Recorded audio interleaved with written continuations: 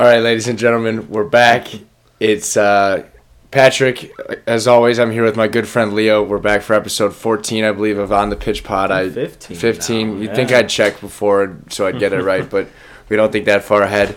We had some really exciting stuff this past weekend, so we're going to jump into the recap of that, as well as we got some Champions League coming up, and then we're probably just going to, throw out our opinions here and there, like always. So, Leo, how you doing today? I'm doing good. I'm doing just as good as Tom Brady was doing today, just without the alcohol. Having a good day. Tom having a good day. If anyone watched some of the clips from the boat parade, Tom got a little wasted today. He did. So that was cool to see. If anyone knows anything about Tom, he hardly drinks at all, really. According to his book, he doesn't even drink when he goes to little gatherings and stuff. So just cool to see Tom let loose, fucking throw the Lombardi. That was crazy. Across some water. Couldn't believe that.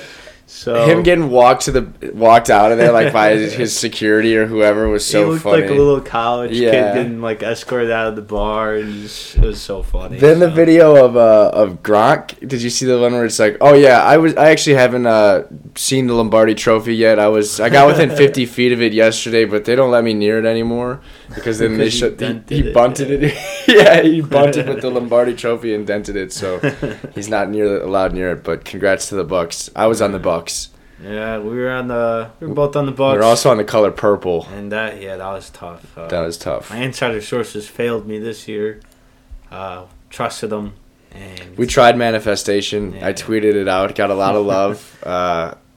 No love. Manifestation didn't work. But hey, we move on. The NFL rigged it. That's all I got. That's true.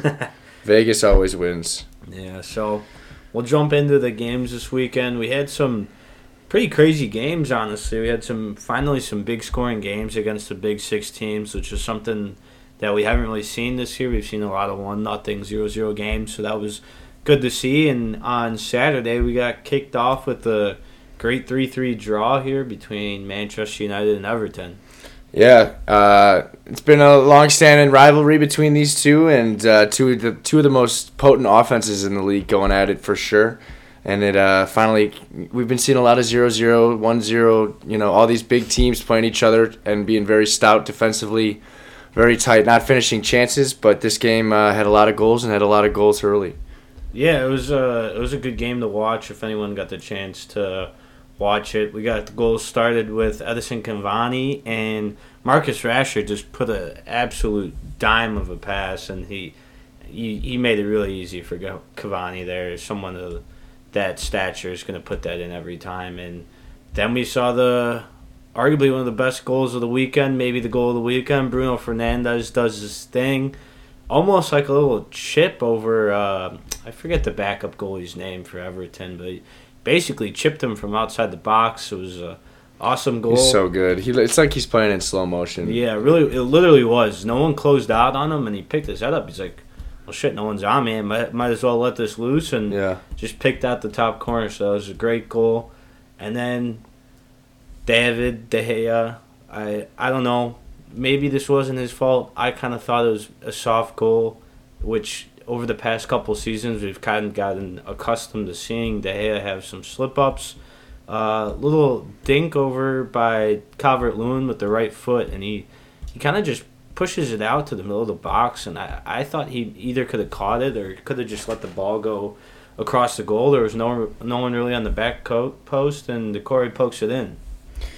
Yeah, De Gea is an enigma. 1 week he's the greatest goalie of all time. The next he does silly things. I'm not going to comment on that. I think Manchester United is really benefiting from Edinson Cavani. I think as he gets more comfortable in that side, speaking with some Manchester United friends of mine, I don't think there's a lot of belief in Anthony Martial, and I'm kind of with that, Yeah, we've seen that. We've seen the progression Rashford's made over the last couple of years, and Martial just kind of hasn't followed that same suit, and he just doesn't seem to be I don't know, whether he's happy or whether he's enjoying his football anymore, but Edinson Cavani seems to be more experienced, kind of the forward that Manchester United need, that allows, he takes up defenders that give Marcus Rashford space. Yeah, he gives them room to run off the ball and kind of holds the play off a lot better than Martial does. And I just think he's more reliable, too. I think anyone would take Cavani putting one. And he's looking fit. Martial. Like he's looking, he's running, he's pressing. He's not just standing up there. He was flying when he was pressing. He doesn't look like he's 33 years old. Yeah. He looks like he's still 28, 29 out there. You'd never guess he came from the French league where they just stand around the whole time. So I think one of the there's been a lot of questionable decisions for Manchester United's striker over the past couple of years. If they can finally find Cavani that works, that might be the key to. Nice take him to the top. Because they got the wingers. Mason Greenwood's obviously going to be a stud. He played a great game. Had a great game. And they just need that guy in the middle, especially with Bruno Fernandes right underneath him. Imagine how much time and space he's going to have. And you saw it with the chip. So a little question for me still is why McTominay, Fred, Matic, and all these guys need to be out there at the same time when they like in the FA Cup game they took off Van de Beek. Who also didn't look.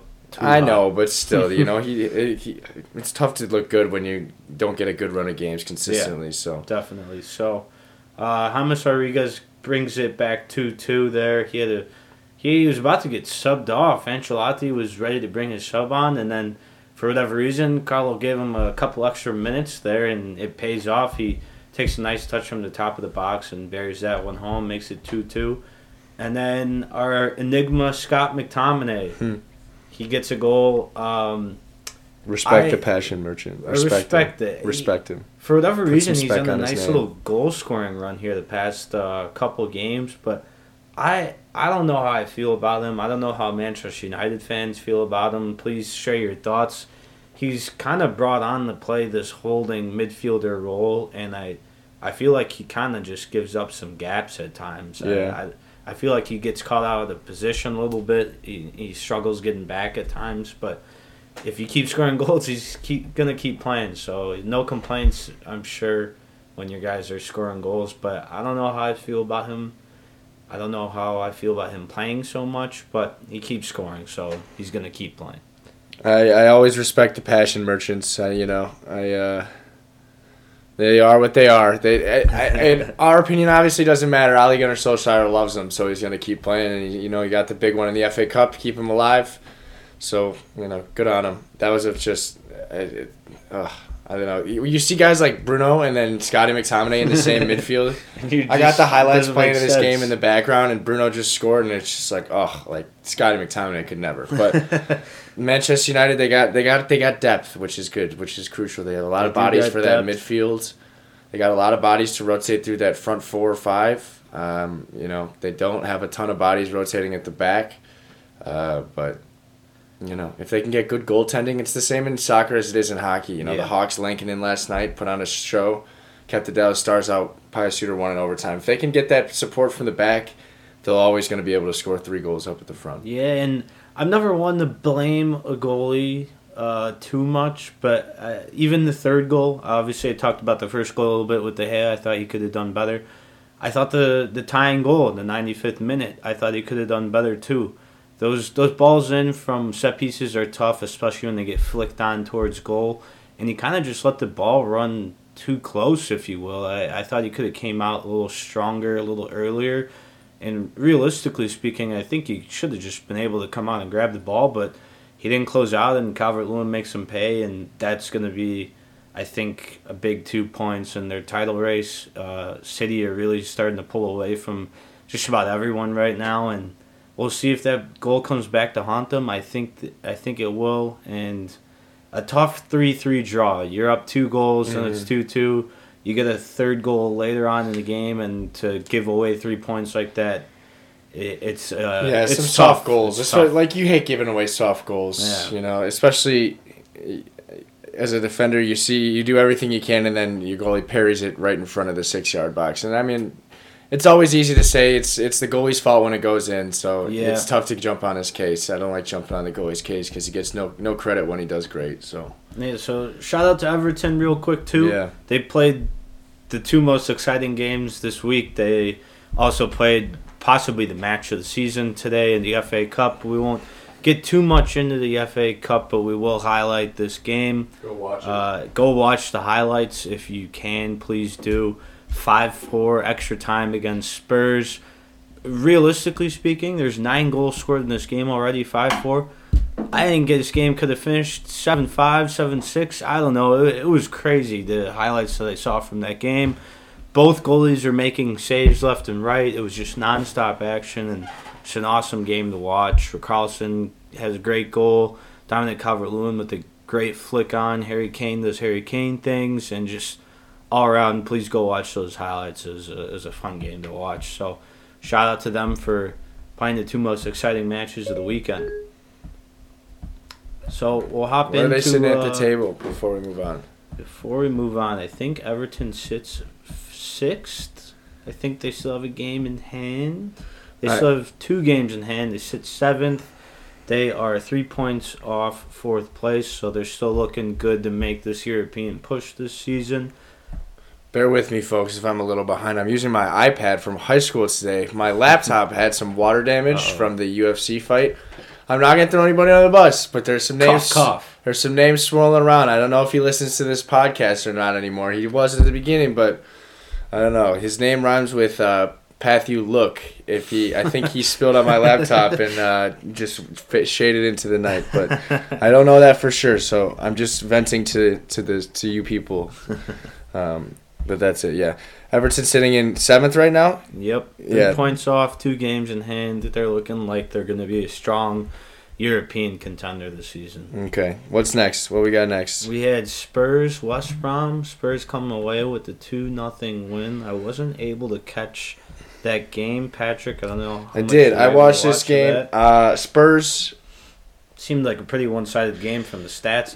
West Brom came out and they threatened a little bit early. Did I say West Ham or West Brom?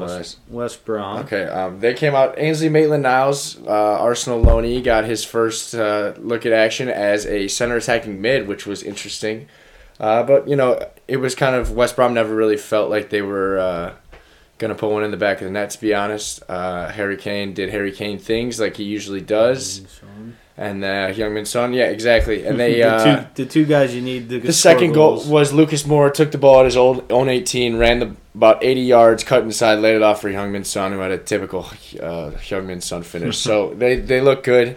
They took care of business, especially with all the turmoil that's been going on at Spurs right now. Yeah, they needed that win. They definitely needed that win to kind of put the burner back on simmer a little bit, turn on the hot seat, especially with how today's game went with Everton, but it was a crucial win for them. Keeps them in the top half.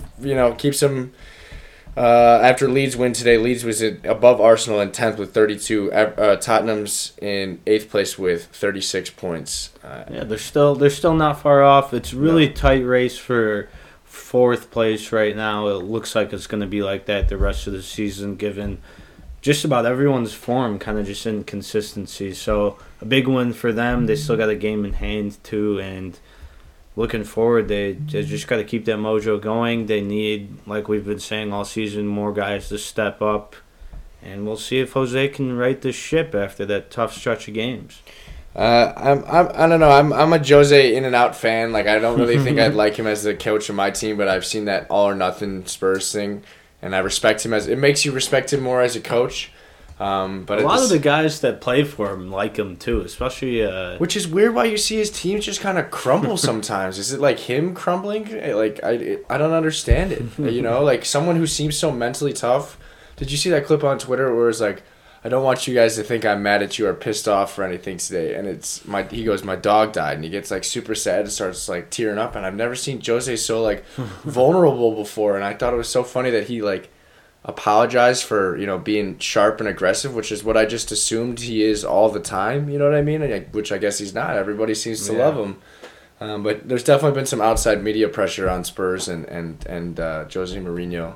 Especially when you bring in a guy like Gareth Bale and there's all that media attention for him to jog around the field and, collect a paycheck every week. So it was a good win, a crucial win for them to... Definitely. Yeah. We got a long way to go, though, sitting in 8th with, So, a lot of dangerous teams ahead of them. We had another title blow to a team that was trying to keep pace with City.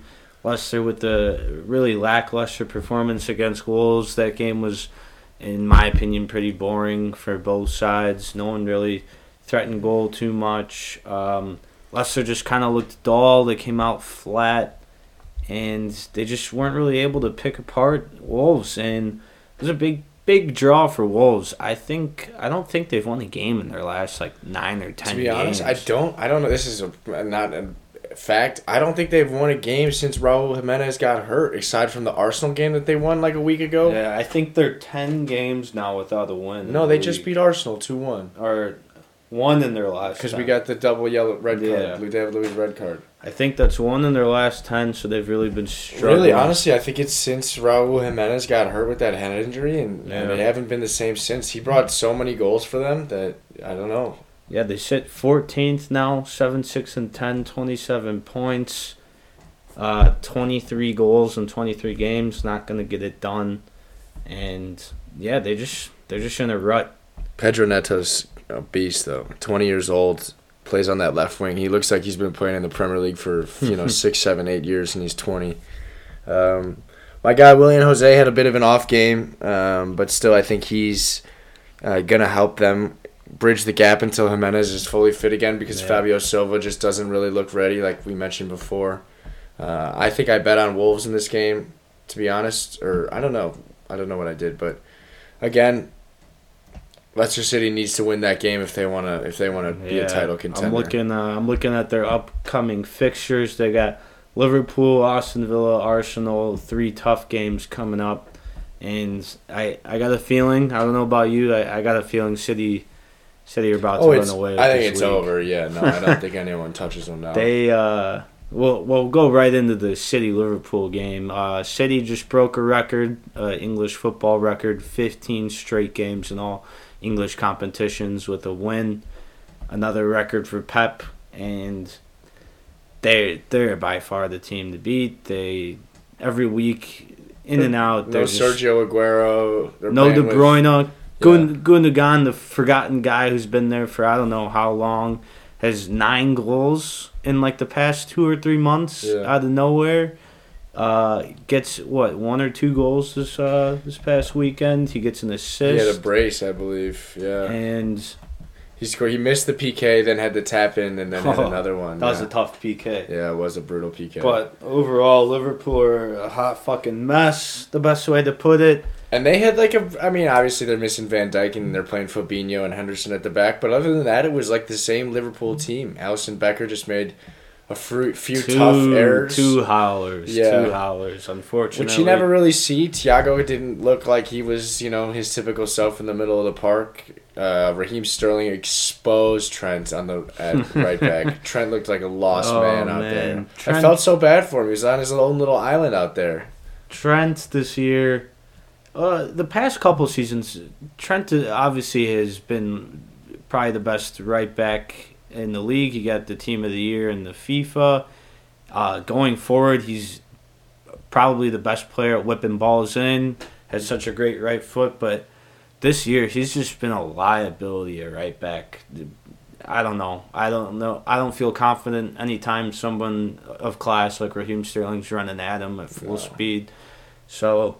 Just lackluster. We got a penalty kick goal. But other than that, City were by far the better team. Phil Foden with a banger. I love Phil Foden. He's a stud. Big stud, and there's not a whole lot to bring into this other than City just completely outclassed them. Mm-hmm. Truly, yeah. City. It shows you how important form is in world football because. Like I mentioned, Liverpool's down 2 crucial players or a couple crucial center backs, but their front 3 is the same. Their front 6 is the same. Even their outside backs and goalie were the same. Man City's no Aguero, no De Bruyne. They're playing with Mahrez up top, Phil Foden, Ferran Torres, just a bunch of guys running around, interchanging. Yeah, it doesn't matter who they put in there these days. Pep's got the guys going. Ben Mendy was up there at the top of the box sometimes. Everybody's just in and out, and Ruben Diaz has been holding it down at the back. Very soft PK, in my opinion. I mean, yes, Salah got by him, but it wasn't like he clipped his ankles. They were just hand checking, and Salah, went down like a sack of potatoes.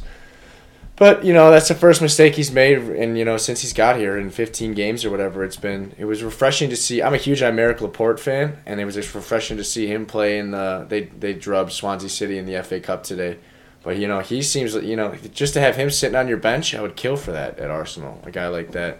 So they look really poised to run away with it. And they do. They're used to this. They're used to playing with no fans in the stadium. So it's like nothing's changed for them. They have the home field advantage when it's quiet. So, tough game for me. I don't have much else to say. It's been a tough couple, probably about 2 months now, or for me at least. So, kind of weird to think that we were sitting, I think, 4 or 5 points clear at the top on Christmas Day and 8-10 points back, something like that. So, not a whole lot for me to say other than we're truly in the top 4 battle. We're sitting in 4th place right now. A bunch of teams right behind us, and we got to figure it out sooner rather than later. Definitely. We will hop in to Crystal Palace. We had a request this past week to talk a little bit about Crystal Palace.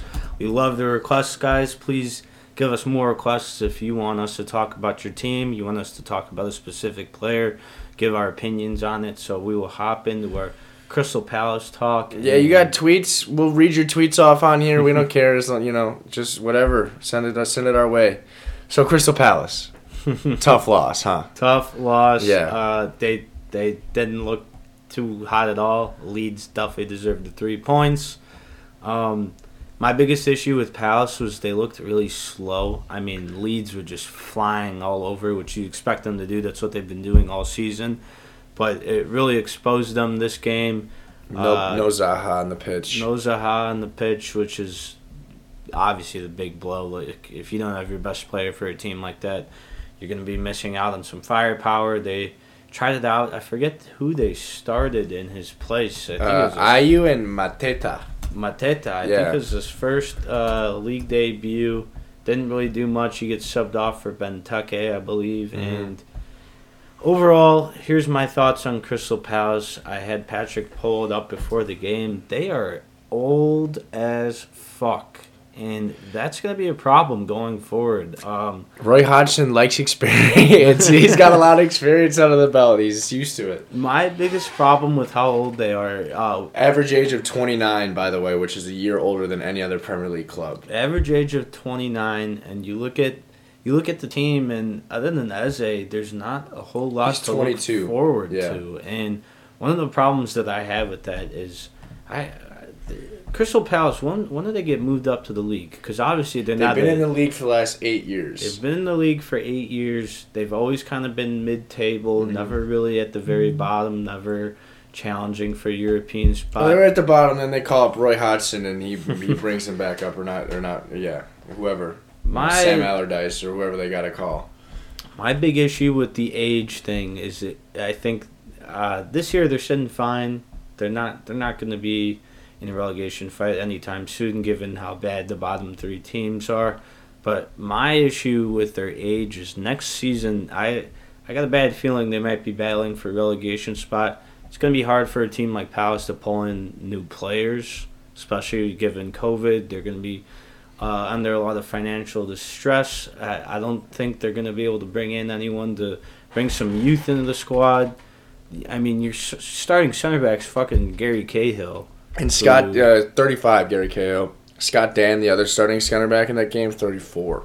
35 and 34. Gary Nathaniel Cahill, Klein, right back, 29.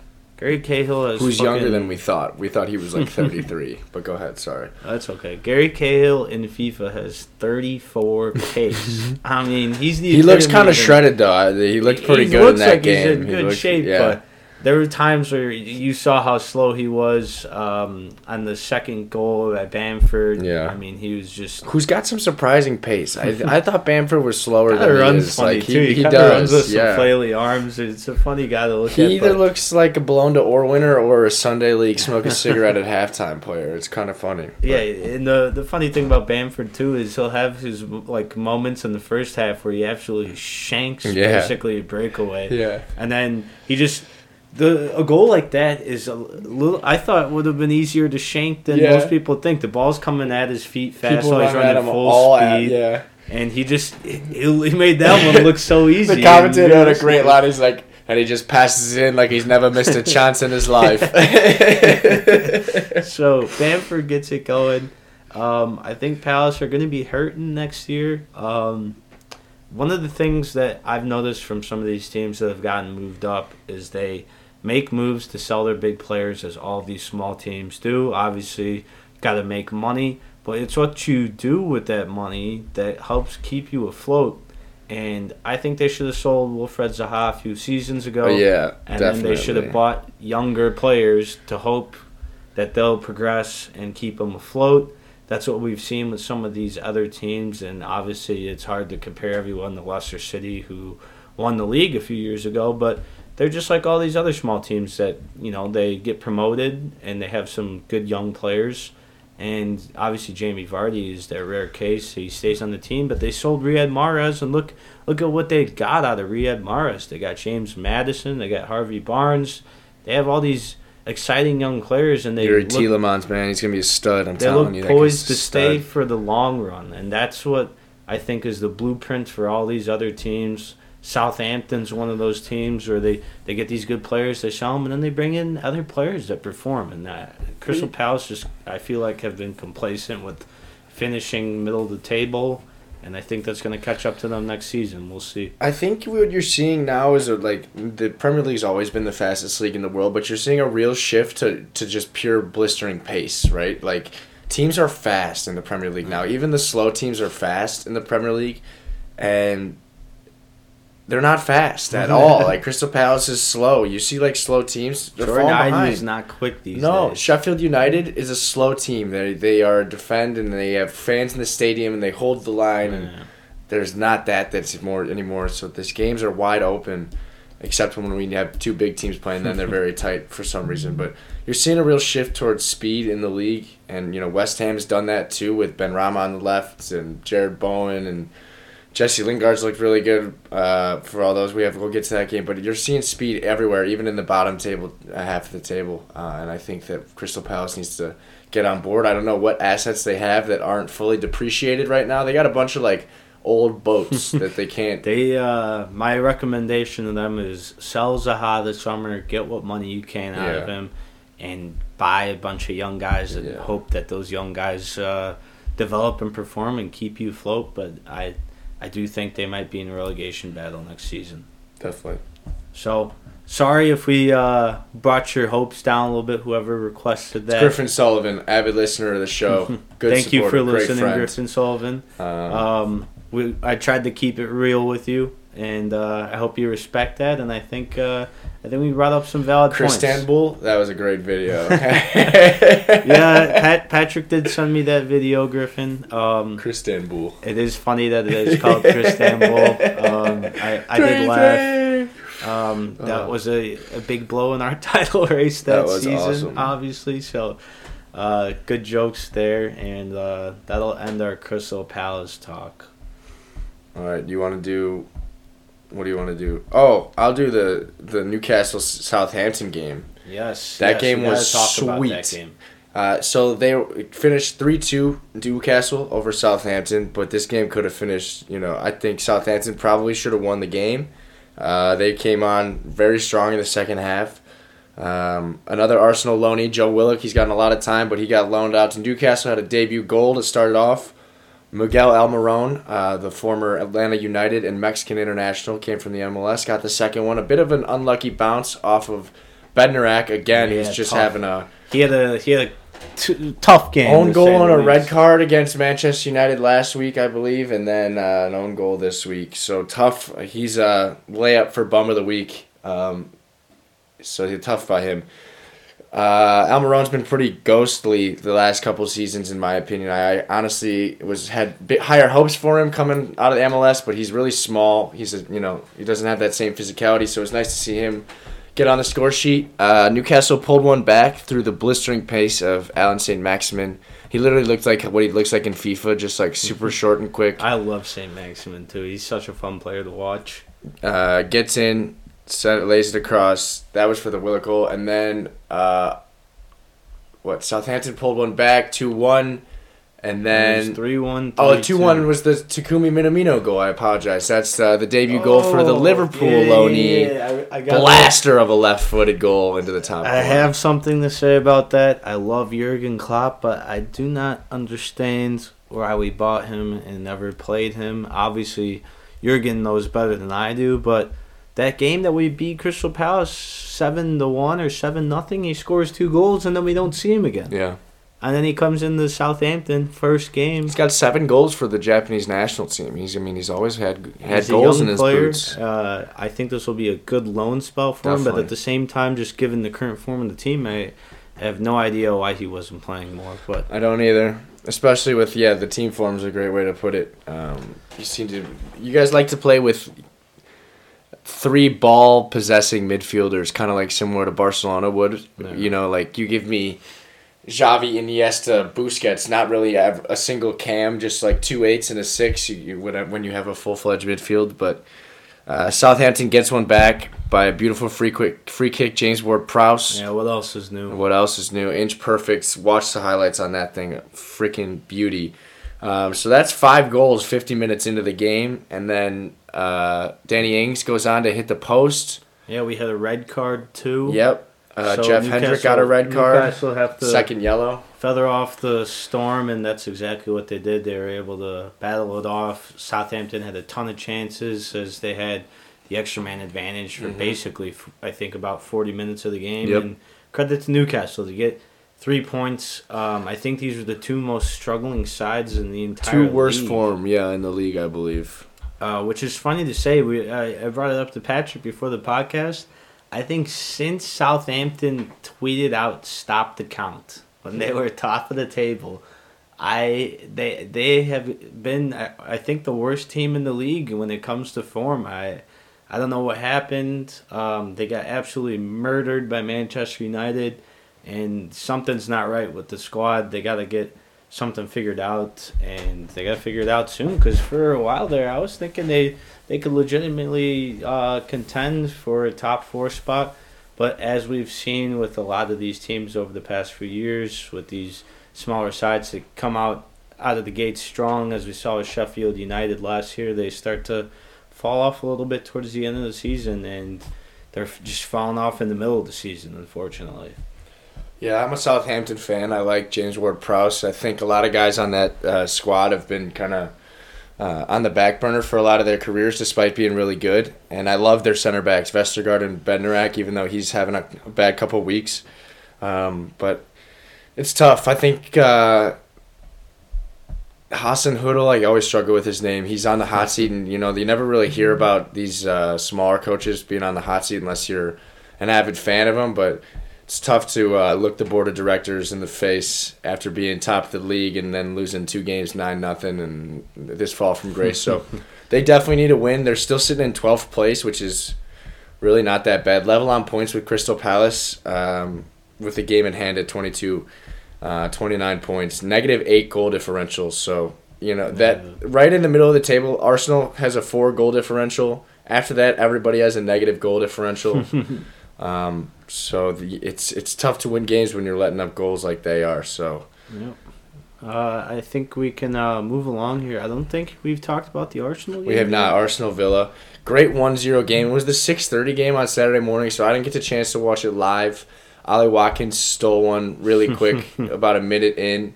Matty Ryan, the Australian international former Brighton goalie, was recently signed by Arsenal in the January transfer window because obviously we let Emmy go in the summer, who's been unbelievable for Aston Villa this year and made a great save on Granit Xhaka free kick. But Matty Ryan had a great debut, so I'll give a shout out there. Other than that, it could have easily been 3-3, 4-4 goal opportunities from both sides. I think Arsenal dominated the first half. After that, Ollie Watkins' goal went in, but the second half, Jack Grealish and Ollie Watkins looked really dangerous as they settled into the game. But Aston Villa is that they're deep, like they're a strong team. Their best 11 is a strong 11, and they look like they are still in contention for one of those top 4 spots. They have only 2 games in hand. I think they're 5 points off the top definitely makeable ground. And when you have someone that is as skilled as Jack Grealish, anything's possible. It's amazing that this guy's still on the team, signed an extension. So anything's possible when you got Jack Grealish playing the way he does. Definitely. And he seems to get more comfortable as he settles into games. He figures out where spaces are on the pitch. He's one of the best in the Premier League, I think, at finding space on the pitch. Whether it's intentional or not, like laziness, I don't know what it is, but he always has 10 yards of space around him. Which is funny because everyone's going to be zeroed in on him. He's by far their best player. Right, and he, even with 2 yards, it's 5 yards of space to a guy like him. So they're going to have to continue to, like everybody else, they're going to have to keep scoring goals. They got Tyrone Mings is a big boy at the back. They're going to have to keep pace with everybody else. Ollie Watkins is going to need to find those goal-scoring boots. He's always really close, I want him to be really good. I think he's going to be good. They spent a lot of money on him, like 35, 40 million pounds in the summer. But he's always just, so close, but not doesn't always have the finishing touch. So I'm excited to see their late-season charge. Definitely. And we'll wrap it up with our recap here. We'll talk about our good friend Miles' West Ham Irons, the Hammers. It's a 0-0 with Fulham. 0-0 with Fulham. Really a tough game for West Ham. I thought Fulham played much better than West Ham. I thought Fulham deserved the 3 points, which is something I feel like we've been saying a lot over the past few weeks. Yeah, they just didn't have that finishing touch, it looked like, again, Yeah, you look at the match stats, too. It was just really a lopsided game. Something that Scott Parker's really going to have to start turning these draws into wins here. Obviously, it's good to take the points, but they're starting to get a little bit of a gap there towards the bottom of the table. They sit 8 points behind Burnley. And these draws, although they're showing a lot of fight, they're showing a lot of character, they're battling these games out, they're going to have to start turning some of these draws into 9 draws, yeah. 9 draws, 11 losses, only 2 wins for Fulham on the season. And you look at Burnley, Burnley does this for a living. They know it. They've been here before. This is a cakewalk. They got 6 wins, 5 draws. The same amount of losses, 11 losses, but those... They turn them into wins. They turn them into wins. And, I think Mitrovic came on as a sub. I liked Ivan Carvalho. Him and Ruben Loftus-Cheek played as, false wingers, I guess. They kind of tucked inside in, a 3-4-3. And I liked Caballero. He was a little bit behind. He was a decent player, but they didn't. Mitrovic came off the bench. They didn't seem like they had anybody that was going to absolutely bury a chance if it squirted to him. Ruben Loftus-Cheek had a good opportunity off the half volley at the end of the game, went just wide. I like that D. Cordoba Reed guy. He's got the braids. He plays right wing back, right winger. I don't know. He's a decent player. West Ham. It's a tough draw. It's a team that are still looking good in form. They are still sitting in a good spot at the table. They got a good rebound opportunity coming up with Sheffield United. And then they're going to have a true test of run here with their upcoming fixtures. Really a run that's going to decide their fate if they're going to be real in this top 4 push or if they're going to finish 7th or 8th like we've been accustomed to seeing. They got Spurs, City, Leeds, United, Arsenal. It doesn't get much easier after this Sheffield game. So a game that they're really... Iron sharpens iron, baby. Let's see how they come out of this. Declan Rice still playing really well. Arguably been their best player this season. And they gotta utilize him while they have him because I guarantee he's not going to be on the team come next fall. He's what Manchester United want Scotty McTominay to be. He's the model. And they've been trying to sign Declan Rice for a while, and you can see there's a gap there. I don't know if he's worth the $80 million that the English media makes him out to be worth, but he's a good player. He's definitely been their player of the year so far. Yeah, so still credit David Moyes. Everyone thought his tough red. Did you see the Souček red? I saw. It's just a little light talk about it, but he just was trying to readjust and he nicked Mitrovic. And Mitrovic is 200 pounds. He's built like a fucking fullback, and he went down, and I was like, oh. Another VAR question mark. I mean, that was just common play. He put his hands up right away. He's like, I didn't mean to do it. He looked at the ref. He's trying to plead his case. The two of them are just kind of have their arms on each other, and Souček just kind of tries to push his arm away, and his arm slides up into his face. Definitely not on purpose. And whatever VAR fails us, what else is new? That's going to be a big blow in their midfield next weekend. He's going to have to sit that one out. But what else is new? We have another VAR controversial call. Yeah, as long as Lucas Fabianski, he's been in the Prem for like 13 years now. He played it with Arsenal way back when. He's a great goalie. Knows what he's doing. If they can keep getting support from the back, Aaron Cresswell feels like he's been at West Ham for like 15 years. If they can get good defense, get support at the back, they have the same goal differential as Everton right now, 34 and 28, I believe. So a +6 goal differential, if I'm not mistaken. Yeah, so if they can keep goals out of the back of the net, I don't know. Maybe Jesse Lingard can keep the magic going. Jared Bowen, Benrahma, Michael Antonio.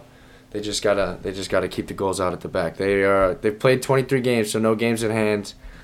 They gotta take every point they can going forward. It's gonna be a tough stretch of games. Definitely. I'm excited to see how they do against the Leeds United with like two. Leeds plays Calvin Phillips and then Click and Dallas or whoever in front. Or not Dallas or whoever it is. Like they play like the 4-1-4-1, whereas very very pressing. Right, whereas West Ham has those two like Souček and Declan Rice, or two defined holding middles. Mark Noble too, when he's in there.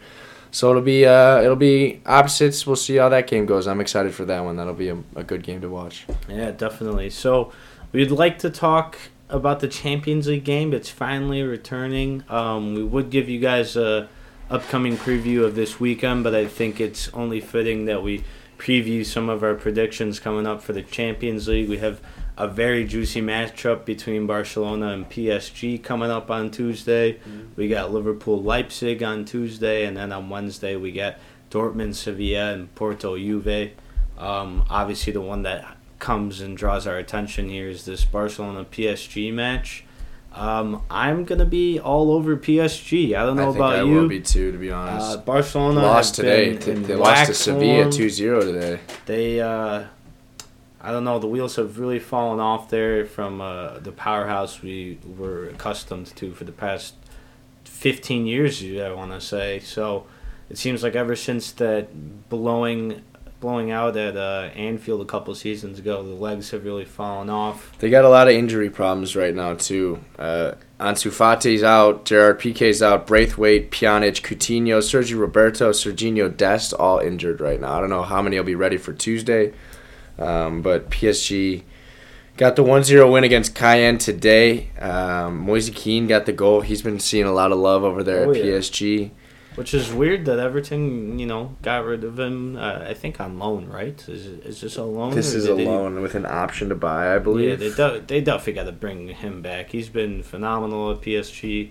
And I'm going to be backing Neymar and Mbappe. Yeah, healthy Neymar, healthy Mbappe. Just it seems like one guy at this point, Messi, if they can hold up Messi. And I've never been a huge Griezmann guy personally. He's like one of those, he's the epitome of those French guys we talk about with Paul Pogba. They play so well on the national team, on the big stage, and then on the club scene, they're above average. So above average. I think I'll be all over PSG on that one. And then the other game on that Tuesday are my Reds against the tough Leipzig side. I don't know how I feel about that. Patrick, I'm sure you can give a more unbiased opinion there. I hate betting against Leipzig in the Champions League. I know it's Liverpool, but again, it's one of those things where Liverpool might be looking to take out some of their frustrations from the Premier League. I think, like we were talking about Liverpool crumbling a few weeks back, and then they came out and they thrashed, maybe it was Everton 3-1 or something like that. They came out with a big win against Spurs 3-1 and a big 3-1 win against West Ham. So they love to bounce back. I think that, like, Jurgen, especially because I don't mean to use this as like however, take this out with a grain of salt, but Jurgen Klopp's mother just died. It's been all over Twitter. Yeah. Prayers out to her and all that. But that's going to be a big locker room thing, It's they're going to try and rally around the boss. So I might be on Liverpool for the emotional reasons. I think betting wise, my unbiased opinion about this game, maybe look at both teams to score no. I'm looking at Leipzig's Bundesliga record, 17 goals allowed in 20 games.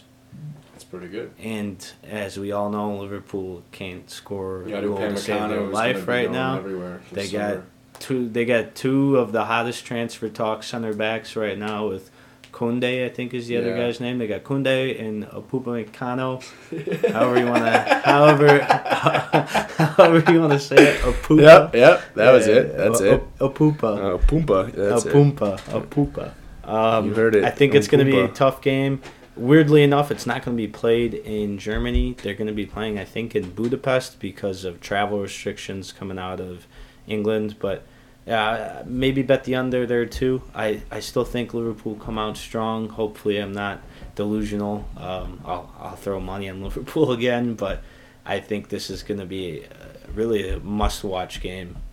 Yeah, it will be. It always is. Leipzig's always much-watched Champions League TV. Yeah, the Wednesday games, I think the clear, obvious favorite is Juve. I don't think Porto stand much a chance. Maybe we'll be wrong, as Porto always likes to sneak in a little knockout stage win and move on to the quarterfinal here and there. So it won't be quite a cakewalk, but I think Juve gets the job done. And then another juicy game with a strong defensive side in Sevilla going up against the high-powered Dortmund, who have been in awful form in the Bundesliga.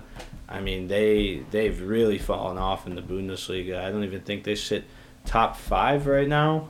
Let me pull up the Bundesliga standings. But they fired their coach a month or two ago, and they haven't found their form. It's really weird to see, given all the players they got.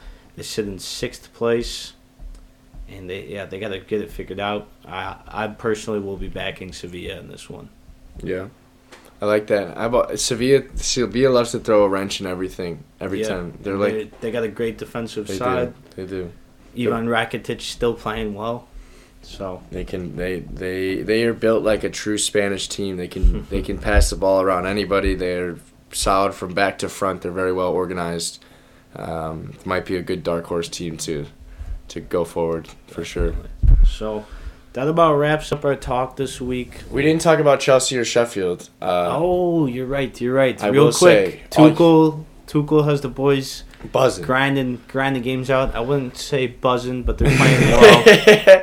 You know who's buzzing though? Mason Mount. That was a sweet goal. A great goal. Weak foot. Chris Byers telling me he belongs in a small club. You know what? He's better than McTominay. I'd take Mason Mount at Arsenal any fucking day. That guy works his ass off. Mason Mount's the man.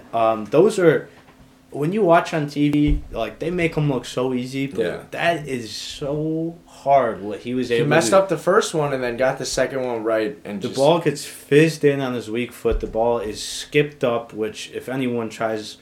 Any one of us average Joes try and fizz one into the bottom right corner on a ball that's played in on your weak foot, bounced up into his foot, and just slots it home. That was a great goal. Timo Werner played a little bit better. He got the assist there. He drew the penalty kick. And overall, Tuchel is grinding some wins out. I wouldn't call them in great form, but it's good to see that they've picked up some points against some tough opponents. So we'll see how that keeps on rolling. Sorry we forgot to talk about it. You Chelsea fans will make sure to highlight them on our next podcast. Our apologies there. But that about wraps it up. We have to come to an end here. Patrick's got a big Mexican League soccer game at Soccer City tonight. Good luck to him and the boys there. And let's go. Top of the table. We'll be back next week. We'll have a lot to talk about. We'll have the games this weekend. We'll have the Champions League recap. We might have a longer episode next week, and we're looking forward to it. So thanks again for listening, and we hope you all have a great weekend. Thanks, guys. See you soon.